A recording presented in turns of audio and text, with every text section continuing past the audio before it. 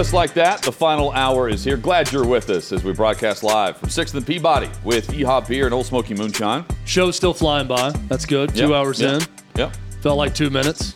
Michael McKenry will be with us in 20 minutes. He'll help it go even faster. Talk Major League Baseball and the headlines there from the first week. Chad, UConn, they win again, their 5th national championship. And Storrs, Connecticut was, well, crazy, the chaos after the national title. You know, we joke about Kentucky winning, you burn couches. With UConn, they're, trying to break in glass doors and all kinds of stuff with a light post last night. Craziness. That's what you like to see. It's some burn couches and some, just break glass when things like this happen. I'm sure the authorities on the campus of the University of Connecticut did not love seeing all of this celebration, but nonetheless, it was quite the celebration that took place. 5th national title for UConn. And I had to go do a little geography lesson on Storrs, Connecticut, because you hear Storrs, Connecticut, first off, Connecticut's a very small state, for those that did not study geography growing up. It's in New England, by the way. It's like 20 minutes northeast of Hartford, Connecticut. So, But where it is, it's a perfect triangulation between Providence and Boston in one direction, and then south, you've got New York City, right? You go directly south of Storrs, Connecticut, and you're in the Hamptons, basically on the outskirts of New York City, right? So then it is in a weird nexus of different air, because Tim Brando said Springfield, Massachusetts has adopted UConn. I looked at it, I was like, oh, the state line for Massachusetts is just north of Storrs, Connecticut. Okay. And right on the state line is Springfield, Massachusetts. And then just southwest of Storrs is Hartford, Connecticut. So it sits in this weird sort of spot that's right next to Rhode Island, Massachusetts, New York, in the middle of Connecticut, or northeast part of Connecticut. Weird place to house what is now just an absolute juggernaut basketball school. Yeah, I mean, if you're just in the realm of where we are in college sports and the recruiting aspect of it, you're not picking that area, are you? I wouldn't think so. I did see a picture just now online of at the game last night together, Rip Hamilton, Ray Allen, Emeka Okafor, and I think Shabazz Napier was the other together, and just said UConn royalty, all sitting together, posing right after the game went final with UConn's 5th national championship. That's awesome. Pretty cool. Yeah. The latest on Aaron Rodgers, Alan Lazard, of course, is with the Jets now, and he's going to clubs, and he's got the sign that says, hey, stop asking me about Rodgers. I don't blame him, because I'm sure that gets old. But the latest on Aaron Rodgers, speculation is the deadline is Thursday, April 27th. That's the draft. And that's when everything will come to fruition. Mike Florio says the ultimate deadline that the Packers are intent on getting one or more 2023 draft picks from the Jets will be the moment the desired pick is on the clock. And if not, then they'll just wait it out until the Jets fold. And they say, hey, well, here's the pick for next year. Have at it. I also laughed that, it's the deadline. It's what they want, but it's not really a deadline. A deadline means it's actually dead. I still think this will happen. No, but it's going to happen. If you want a first-round pick this year, it's got to be there. I fully believe it'll happen before the draft, but if for whatever reason the Jets aren't willing to meet the demand for this draft and it goes after the draft, I'm also still willing to bet that Aaron Rodgers is eventually traded before the season to the New York Jets. So he also writes, Green Bay allegedly walked back on their demand for the Jets' number 13 overall selection as part of this package for number 12, Aaron Rodgers. And they're focusing on the second-round picks, 42 and 43, back-to-back picks in the second round for the Jets. And the Packers, I mean, so the discussion in moving up in the NFL draft is first-round pick. We saw that with San Francisco for Trey Lance to move up to number 3. Yep. If I'm Green Bay, I'm demanding a first-round pick for Aaron Rodgers. Baltimore would get 2 first-round picks if another team signs Lamar Jackson, former MVP. And you've got Rodgers, who has one destination and one only, and that's New York. I don't know why they walk back the trade demands so early in the draft process. Feels like they're not going to get that. because they're already kind of saying, well, it doesn't necessarily have to be a first-round pick. But so I would say that's probably not going to happen. It's crazy, though, because there's not like another team coming in either, right? And you want to get him off the payroll. So I just hope it happens sooner rather than later. Everyone says, well, neither side has leverage, and I'm thinking the Packers, to me, still have the leverage because it has been publicly stated that he's got to go to the Jets, and everyone knows the Jets have to make this specific deal work. Right. For their hopes and dreams to be a reality. And the Packers, they know they're not going to be much right now, so it's on the Jets to make this happen and to meet them where they want with their demands. So I think it'll get wrapped up before the draft, hopefully. What do you think the market value would be for Mac Jones? Reports are that New England was shopping him, and they're also linked to Lamar Jackson. I don't know if they actually go down that path or not. But the trade rumors are crazy involving Mac Jones right now. And I find that odd considering Bill Belichick paired his number 15 overall pick from 2 years ago, with a former defensive coordinator and a special teams coach running the offense. Everything was a mess. And I don't know how you don't invest in Mac Jones with Bill O'Brien, at least to see, okay, can we find this guy who we drafted that we now feel like can be the face of the franchise quarterback, instead of, hey, we're not going to tell you who's calling plays, and hey, don't overly criticize Mac at practice. We don't want to do that, even though he was telling coaches he wanted to be coached. Craziness last year. And I don't know why they're automatically shopping him, given the fact of everything that went on to not make him successful. It's a lot on Mac Jones. But I also saw a quarterback as a rookie that did fine as the quarterback for the New England Patriots. I think that his circumstances have been terrible with the coaching in New England. Which is bizarre. And what's been around him. And we thought, oh, well, here comes the next Tom Brady, when the guy went just weirdly marching up, when he got drafted from the back room. Went straight to New England at 15. And went straight there. And then, okay, now they're going to have their guy for years to come. And from what I've seen from Mac Jones, he's not a starter in the NFL. I don't think there's any market for him. I think he is a part-time starter at best, really good backup in the NFL. So he's not been dealt a great hand in New England. I also have not seen anything from him that would make me remotely excited about landing Mac Jones if I'm another NFL team. If your NFL team of choice came to you with the news that, guys, we've traded for Mac Jones, he's the new franchise quarterback, what would your reaction be? It would be to not do backflips if that were the case. So I don't see Mac Jones as some good NFL starter for anyone. I think he's a nice backup and could do some damage as a part-time starter at some point in his league. He's nothing more. We did see and heard from Belichick at the owners' meetings a weird answer from him. Very unlike Bill Belichick. They asked him, like, hey, what should fans look at as far as, like, optimism for next year? And he said, the last 25 years. But he never references the past. It's always the upcoming season. I found that interesting, too. Sounds like a guy who's starting to crack a little bit mentally. Maybe it's finally gotten to old Bill.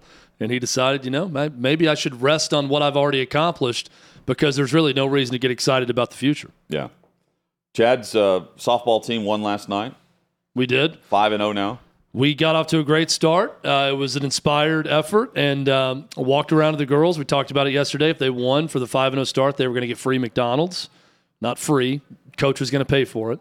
And right when I arrived after the show, I yelled, "Who's ready for McDonald's?" And everyone screamed back that they were in fact ready. And guess what? They played like it. It was a dominating performance. Matt Duchene for the Preds lost part of his finger after an in-game incident. So, I mean, when it rains, it pours. And if you're losing part of your finger in a losing season for the playoffs, I'm saying, what misery must that be, especially when you're doing this in April? Well, the photo of him skating off the ice, acknowledging that you could see part of his finger was missing. I wouldn't describe it from the photo that I've seen as like, it's not like the Ronnie Lott, who, by the way, if you ever meet Ronnie Lott, do not ask him about his finger. Hates it. I did that. I made the mistake of doing that at the Super Bowl one year, and I thought he was going to kill me. when I asked him about his finger and how many times he gets asked about it. Which he was not happy about that question. But I mean, you can see it. Like, it's not, he's walking, he doesn't have a glove on, so everyone can see the finger that he, chopped off during a game so he could keep playing. And but when you ask him about it, he doesn't like it. This is like a chunk out of his finger. It's not. When I hear missing a part of the finger, I think Ronnie Lott. Yes. And what I saw there, this is like you could not. It just looks like the bloody tip of a finger when you see the photo of him skating off. You can see it at Outkick.com. The photos of that and the video of it. It just looks like a bloody finger. Let me also say that hockey is an insane sport. And it's not because they fight and get away with it. It's because there is a projectile that's hard and rubber that becomes metallic when it's frozen, that is hurled at 140 miles per hour on these slap shots at people. And they're just taking shrapnel over the course of a game. I know. And you have something that can be hit that hard on a slap shot that will hit you through a glove. Think about this. Well, and the injuries the puck hit him through a glove and took off part of his finger. This is a crazy, crazy sport. And I've always thought about that. It's not because of the body checks or getting hit up against the glass as much as how hard that puck is hit. And people are just in the way of it, just taking it over the course of the game. Like Matt Duchene, who in taking it took off part of his finger. Well, and then you had crazy. the trainers who found the chunk of his finger in the glove. Still there. Do you freeze it? You see in the movies, whenever a body part is missing, they immediately put it on ice, and you try to get it to the hospital. Is that something you put back on? Or you just say, well, I guess in hockey you don't do that. I guess not going to have part of this finger anymore. So, a lot of the guys have, their front teeth knocked out, whatever. When do you think they choose to, I'm going to go without the teeth today versus not? I think it's just sort of a party trick. They take the teeth out to show people what it looks like without the teeth and put them right back in. In the locker room, you'll see them just toothless, front toothless. They ate something sweet before, maybe it was bothering them, and they decided to take the teeth out. I don't know. That's a good question. It sucks to be Mason Shaw, forward for the Wild. He's now torn his ACL for the fourth time, and he's 23 years old. 24. Fourth ACL. That's when you know what? This just isn't going to go so well for a career. Is it 2-2, 4-0, 3-1? You know what I mean? Oh, I know. Each knee. Is he evened out? He's torn it, got it replaced, torn it again, or is it the same ACL being torn over and over again? And we've certainly, the stories of, the second ACL in the knee popped again for a football player. I don't hear a lot of ACL injuries for hockey at all. Now, they also just say lower body injury in their designation for that. But, for a guy who has a reputation of having ACL injuries, he had his fourth one. I hope for the best for Mason Shaw. I hope he has a really long career. He's only 24 and keeps playing for a while. Yeah. But can you imagine the personnel meeting when you're thinking about signing someone and you say, man, we like this Shaw kid a lot. It really brings a lot to the table. There are the 4 ACL tears that he has that we do have to bring to your attention. But other than that, kid's scrappy. He brings to our locker room exactly what we want from an attitude standpoint. But we are slightly concerned about the 4 ACL tears. But the idea that he's playing in the NHL after 3 ACLs is remarkable. Well, what's 4? Yeah, that's what he's just another one. His agents, he's getting paid to rehab, basically. At 2, we said, that's bad. But then we got to 3 and said, okay, not a problem. And now what's 4? Let's keep it going. Can we get to 5, 6? Is it going to be like LeBron counting titles? Yeah. 6, not 7? Not 1, not 2. How many ACLs 3? can we tear in our career? 8? Can we double it up? If he plays till 36, he's 24. If he plays till 36, is he going to have 12 ACL tears? How long can this go? How much money can he make rehabbing his knee? That's what he's done. I'm telling you, if the right agent represents him, he's going to get him multiple deals. Michael McKenry joins us when we return. We're going to discuss all things Major League Baseball, the first week in the books, and the headlines. Well, there's plenty of those. Rules, great start for Judge, and much more. McKenry by the way, are people really bothered by the game being shorter? I have to get into this with Michael McKenry. 20 minutes shorter. It's a 162 game season. There's no way you can be. That's all we heard people complain about. I think these are bots complaining.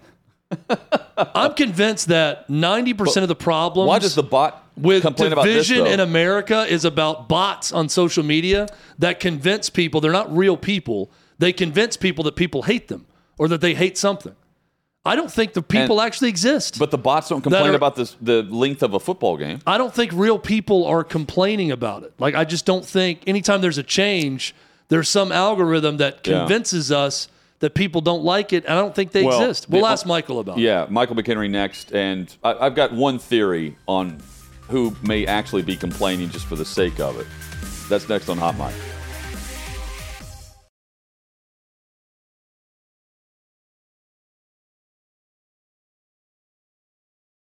Time to talk some baseball.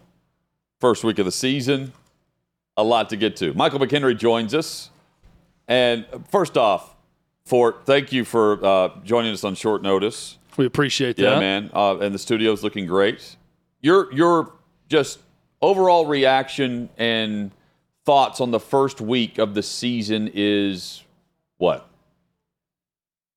Well, first off, thanks for having me. Honored to fill in for the great Kurt Schilling. That's right. And I mean, just playing my bench role, right? I'm loose. I'm ready. Let's roll. The first week, I think it's been exciting. I think it's been very unpredictable. I mean, we've seen a lot of action. I know everybody wants to just go on and on about the rules, but at the end of the day, we're seeing good baseball. And that's what's exciting for fans, because there's nobody on the planet that buys a ticket for $80 and goes to Fenway. Pirates are in Fenway. That's why I bring that up. They spend that money that they want the game to get over in 2 hours.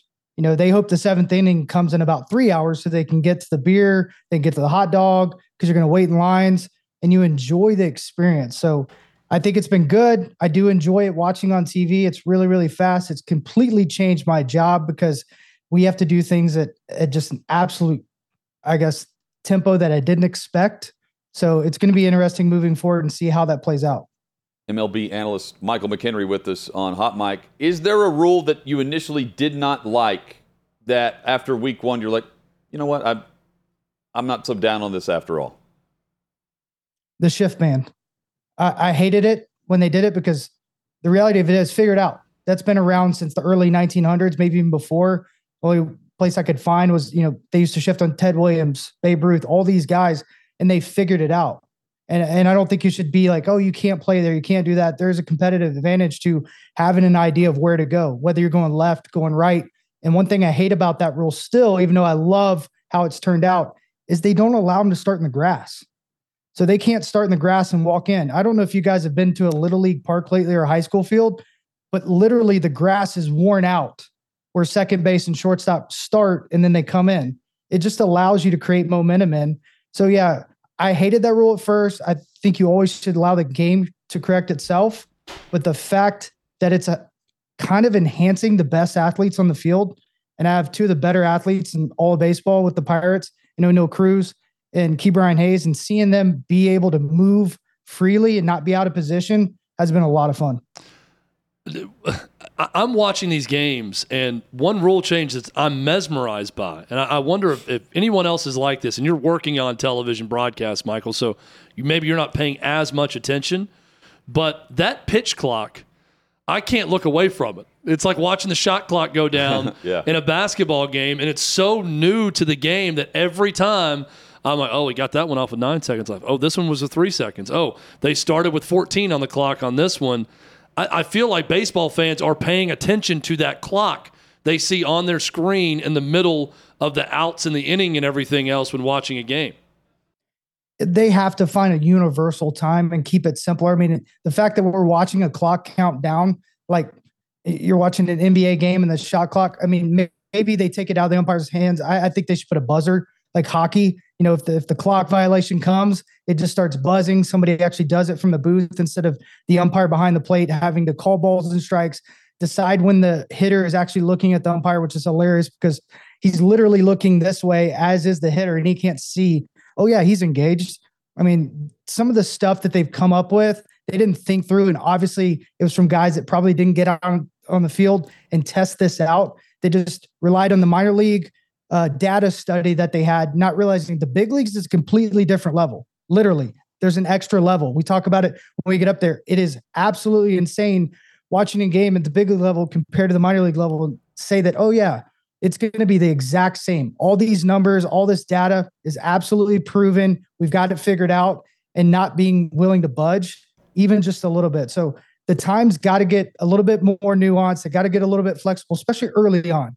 The fact that Devers, one of the best players, Rafael Devers, the third baseman for Boston Red Sox, he's hitting almost 500 on the year to start the year, this early season, was the first guy to get rung up on a shot clock violation or whatever you want to call it, is a joke, because no one in that ballpark at Fenway paid for the umpire to take over a game. They paid to see Devers hit. And that's where I lose sight of it. I do like the speed. I do like the tempo.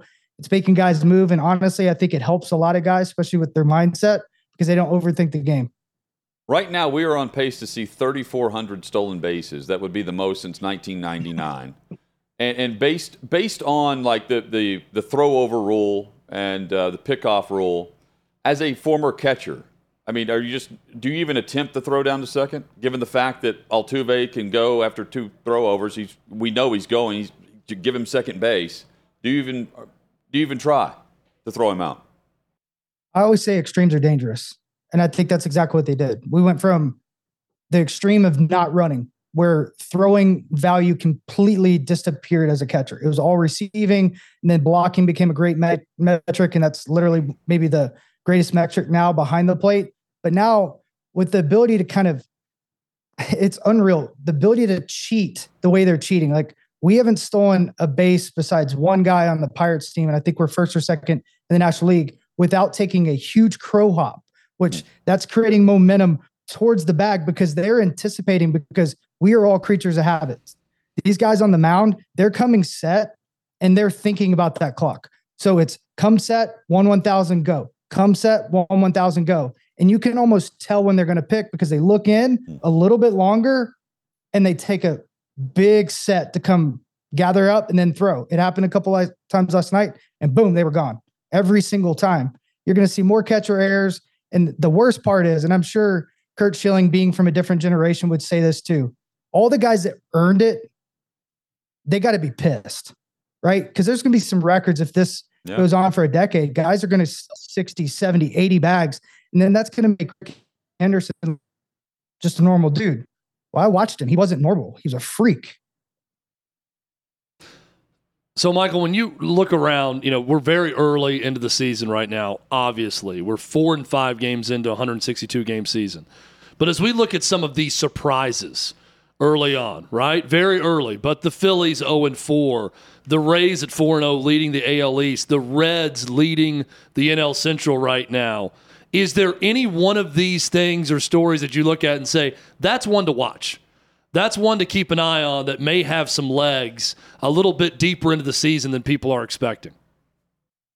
I think the Phillies is very interesting, but you have to look at the matchups and how they're doing everything with the scheduling this year. I mean, every single team is going to kind of get diversified in some sense, because they're going to have to play Oakland, which maybe they've never played Oakland. They're going to play Houston. They're going to have to play Seattle. It's going to get so spread that, teams are going to go on small runs. I mean, the White Sox, I thought, would start out a little bit better. They seem like they're a little bit cooler, but it's really one of those games that it can go ebb and flow. I'll never forget in 2007, I'm maybe 22 years old. I'm in Hawaii watching and playing in Hawaii in the Winter League. Tough life. I'm sure you guys are going to say that to me, but I'm playing over there and I'm watching Colorado rattle off 24 games to get to the World Series. They ended up losing to Boston, but it was remarkable. And that's what you can do when a team comes together. I think when you look at baseball, other than maybe Ohtani, you could maybe argue a Judge, but there's not one single player that can take over a game or a series consistently. I mean, they can, but not over 162. And at the end of the year, it's going to be one game here, one game there that separates them. And with the extra wild card and everything that goes into this, you're going to see a lot of competition throughout the year kind of shift. I mean, last night we played against Boston and we beat them, and we were handing them runs early in that ball game, but we were able to, get hot. Our best player had a couple of home runs and we came out on top, and Boston's been really, really hot. They're swinging the bat really well. And we had really no way of knowing if we could have even pulled off the series, let alone last night, but that sets us up today to go in with one of our better guys on the mound to win. So baseball is a fun sport because you never know. The Fort, Michael McKenry with us. How often would you see a teammate get into it with a fan? And how was it a regular deal where you thought, these guys don't want to fight? Or was it, I may need to get involved here and pull my guy back a bit before he loses his cool? I saw it a lot, honestly. And everything's gotten softer in society. So most of the time it was just kind of brushed over. Yeah. And I know you guys are talking about Rendon, but like the thing is, what was the fan actually saying all game long, wearing him out? The fan's not in trouble. This guy's going to get no pay for 5 games, which if you look at his contract, that's a lot of money. Obviously with MLB and PA, they've done a great job. He can send that to a charity and it's a tax write-off, but it's not right. They should be able to protect themselves. He did nothing wrong. I think maybe he could have pulled back and not engaged. Maybe he grabbed him. I couldn't really tell off Twitter. Yeah, he just grabbed the shirt. The reality of it is like, if you're coming after someone's family, you're saying awful things. I mean, we've seen it with basketball, different things. I mean, Kyrie Irving threw a fan out of the game the other day, an NBA game. Said, I don't like that guy. Get out of here. Maybe that's the way to go about it. Maybe not. But sometimes these people say some of the most horrid things you could ever imagine. Maybe they've been drinking. Maybe they're on drugs. Maybe they just have no soul. I don't know. But they paid their ticket.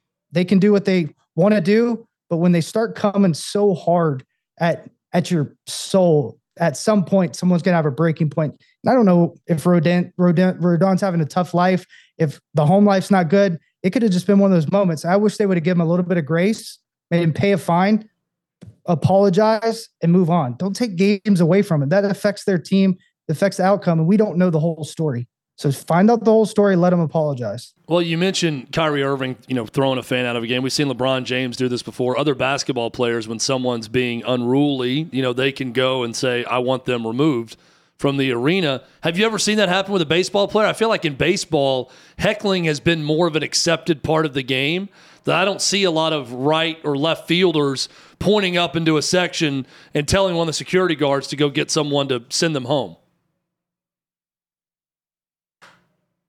Yeah, I think baseball just has, probably like football, it's probably horrid at times for guys, but the reality of it is it's so spread out and you can't really combat it. So if you go into New York, you just got to expect it. And I always had fun with it. I'll never forget the time I got just destroyed. They were going, oompa, loompa, doopity doo. Every time I walked up. I'm not that little, but I wore my pants up so the socks were showing and I maybe looked like an Oompa Loompa. I don't remember the colors of the team at the time. I had a blast. I said, all right, Oompa Loompa this, and I hit 2 homers. So then they were like, we love the Oompa Loompa. We became friends. And I'll never forget a mayor in West Virginia. His the toast man. I was in the minor leagues. And if you struck out, he'd burn toast and throw it at you and say, you are toast. And I became friends with him too because I had a huge series. You try to make light of it and have some fun. Because at the end of the day, they're there to enjoy it. And a lot of times it's just meaningless fun, but sometimes it goes over the line. Man, what would Anthony Rendon have done to the toast man had he thrown burnt toast at him? Had that happened if he's grabbing a guy by the collar for talking to him in the game? No telling. Yeah, so on the video, the quote that I can't repeat here, but he went up and grabbed him by the shirt and said, you called me this? Yeah, you did. You did that. And, the 12 seconds ends up being 5 games. How do they come up with the suspensions, Michael?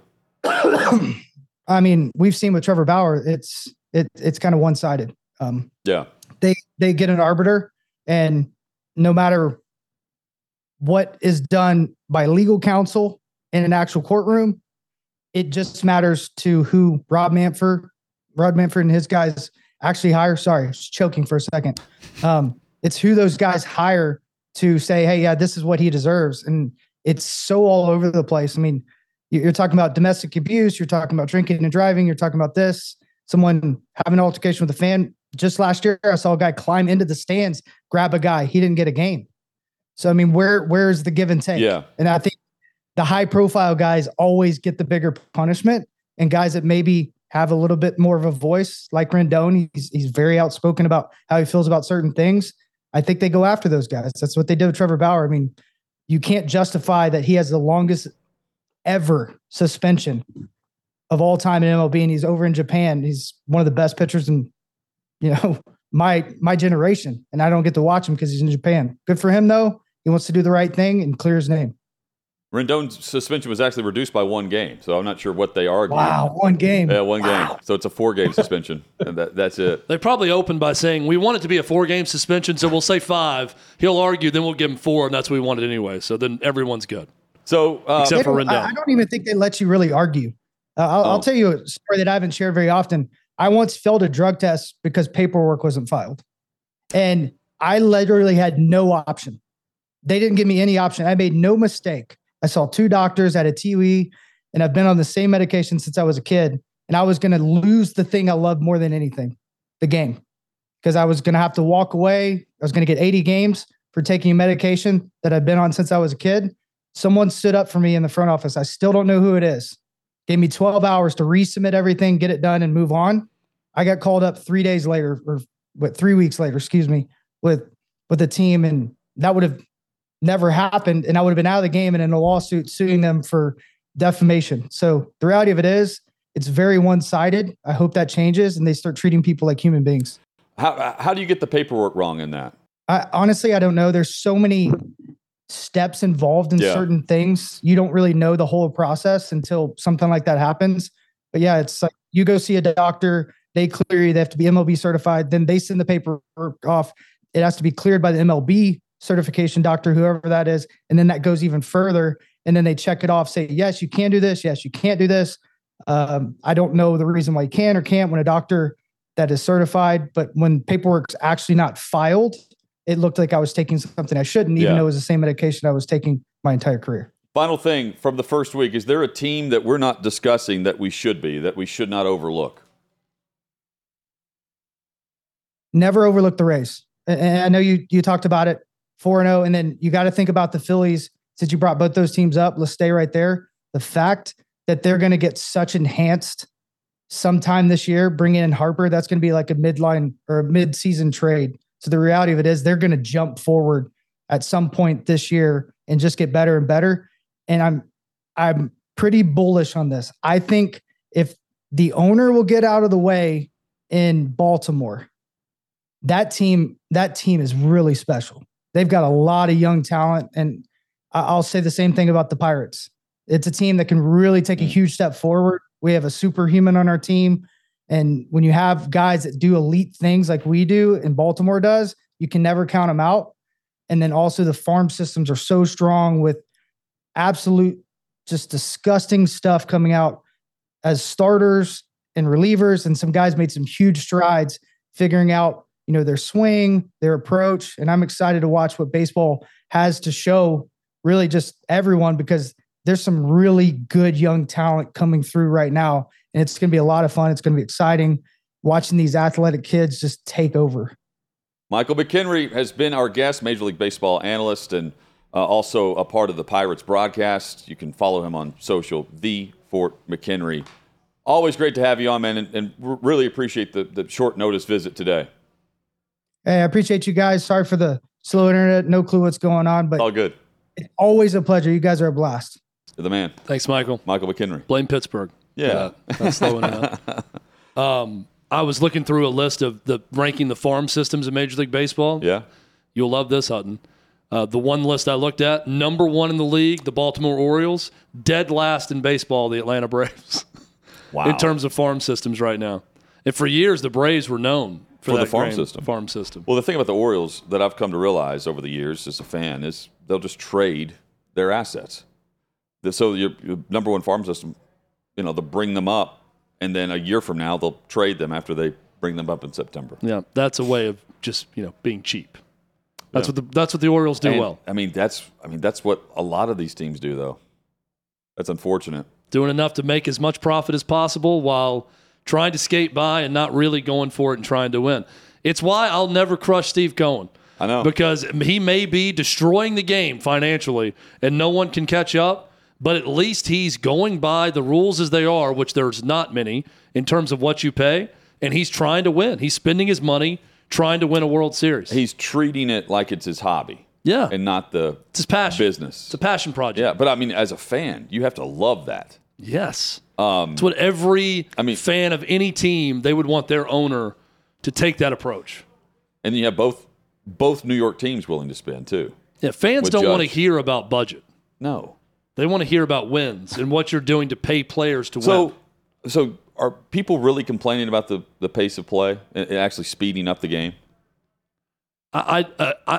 Apparently, I don't think it's a thing. I guess if you're a season ticket holder that goes to all 81 games and your sole release in life is to go to a Major League Baseball game and stay from start to the end, then you are being robbed of those 20 minutes each night. But people watching on TV, no. There can't be a single person that watches the game on TV thinking, I want those 3-hour, 8-minute games back, not these pesky 2-hour, 41-minute games. So my theory on it, and it may be a bot, who knows, is there is a group of media members that are a part of this clique in Major League Baseball that don't want anything to change ever. There's no evolution of the game. It's all about the records and the numbers and all this mess.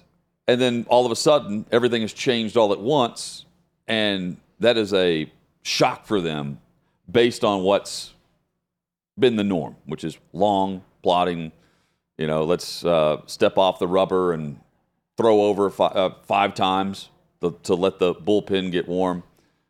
Now we're actually speeding this up, and it's benefiting the fans, it's benefiting TV. And I think a lot of the voters who never use a vote for the Hall of Fame, they just turn their ballot in and it's blank. I think a lot of them are pointing to the rules, and Michael mentioned the stolen bases. That's another one that's going to be like contentious. It's going to be shattered, and it's going to be an issue. But on pace for 2,400, the most since '99. But in that era, we saw a ton of stolen bases. Yep. So the numbers itself, you can still point to a season when we saw more through the first week. Hutton, can I try a joke that I wanted to say to Michael, but I didn't know if he was going to get mad and want to strangle me when I said it? Yeah. You tell me if you know him better than I do. Yeah. If you would have found this funny. He would not go Rendon on you. So he was saying how, and I totally believe Michael, by the way, but he was saying how he almost got an 80-game suspension because of a paperwork error, and that it was a drug that he was prescribed since he was a child. Yeah. In the paperwork, and I wanted to jump in and say, I didn't know you were prescribed anabolic steroids as a child. Yeah, would that have been funny? That was good, but the cream. Do you think he would have laughed? Is the question? Yes, he would have. I know. I think it was funny, but I wonder if Michael would have taken offense if I said that. I didn't know. What are they? They're prescribing anabolic steroids now to children? I didn't know that. Yeah, how'd you find out about the cream in the clear? Yeah, how'd you pass this? Was test? Barry Bonds your pediatrician? Cool. I didn't know that happened. Coming up. What was it? Remember Androstein back in the day? Wasn't that a thing? Yes. That was McGuire stuff, right? One moment. Let me look this up. He said it was Androstein, I think, and that was legal at the time, but we all know it was probably roids. A natural steroid. Yeah. Or was Androstein the roid he was accused of and he said it was something else? A precursor of testosterone and other androgens. There's all these sports media people now that you don't know their identity and they hide their face, or you don't know if they're real or a bot. We need to find a roid doctor, like someone who has just been in the muck with the roid industry and can come on and we can blank out their face and change their voice, and we ask all of our drug questions too about roids. We can have a full segment on Androstein. And I can try out my comedy routine with Michael on the roid doctor and see if he finds it funny. Yeah. Who was the guy down in just off the coast? Well, there was a dude, the Tiger Woods doctor with the blood spinning. Yeah, but A-Rod was with him too. Yes, but it was a famous roid doctor. That's who he was. But he specialized in blood spinning. Remember, it's like, no, it's legal. What I do is I don't give them roids. I inject a needle in them and extract blood, and then I spin the blood, and then that's what happens. Amazing. I'm just searching A-Rod doctor. Bosch. That's his last name, right? Dr. Bosch? Anthony Bosch, founder of the now shuttered Florida Anti-Aging Clinic. Get ready for this one, Hutton. Biogenesis. Oh, yes. I remember the Biogenesis scandal. The Pedro Gomez files. And it was Tiger that also was a patient of Dr. Anthony Bosch. We need the underground, even more underground equivalent of Dr. Bosch to join our show and give us roid advice. I'm sure he would join us.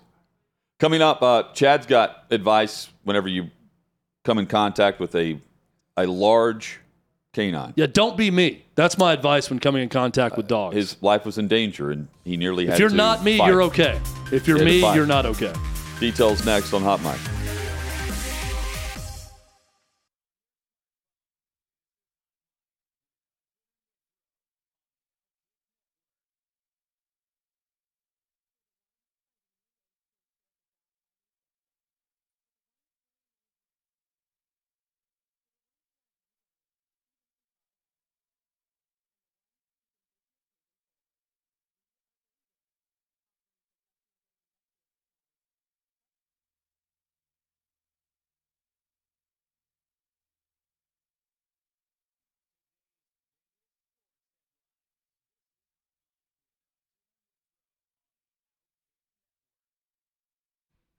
Be sure to go to outkick.com. You can find the Kurt Schilling Baseball Show there every Tuesday and Friday.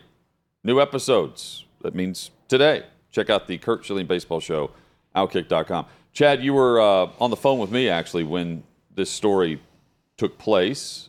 You found a stone.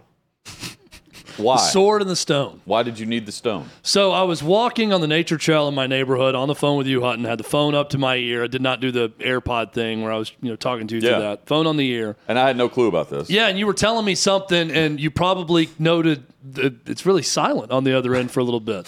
So I'm walking, and I get to the end of the nature part of the trail, going back into the neighborhood, and I look up, and there is a pit bull in front of me. No leash on, no collar. Nothing. I'm thinking, okay, that's odd. Mm-hmm. And I start to just walk towards it, and it's not moving off the path. And then I see it's kind of in an aggressive stance, right? The dog's kind of getting down, not in a full growl. But I don't make any sudden movements. I just turn around and start walking the other way, right? Right. I can hear someone in the neighborhood over behind me that I think is yelling for the animal to come back, that it's gotten away from someone. So every time I start to walk away, when I look back, I notice it's coming closer to me. So it's starting to... stalking you. And when I look at it, it stops. And then I start walking again, and I look back, and it has stopped again. It's getting a little bit closer. So I'm thinking, this thing is going to fully attack me at some point. So I go over by this drainage ditch area, and I grab a huge rock.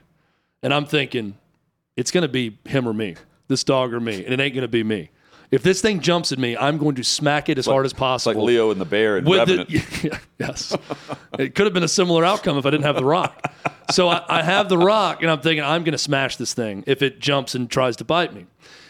It eventually, I think the owner said something. They ran off in a yard, and I threw the rock down. Nothing happened. No dog was harmed in this story. And I walk home. But it got me thinking, I got attacked by my sister's dog 7-8 years ago. I was going to her house to get something for her. Thought the dog knew me. They thought too. Yeah. Went in there, and this Rottweiler came and snapped at me when I put my hand out, trying to be friendly to it, and got my finger. And I thought I was going to be, Matt Duchene, and had part of my finger removed. And I had to run and jump a fence, and the dog was biting me the entire time and attacking me. Since then, I've been uneasy around certain dogs. Can dogs smell fear? Yes. Because every dog I encounter now is weird around me and no one else. Yes, they can. It's like they know I'm a wounded animal and they treat me as such. It's more than fear, though. They sense and know emotions. They know when someone's sad. Well, I'm not sad. I'm anxious around the dog. They can I feel absolutely smell fear. But they respond to the anxiety by giving me more anxiety. By barking at me and growling around me. Chad has a stone in his bag right So here. what we're saying is dogs are actually not man's best friend. Catch you tomorrow, 3 o'clock Eastern, for Hot Mic.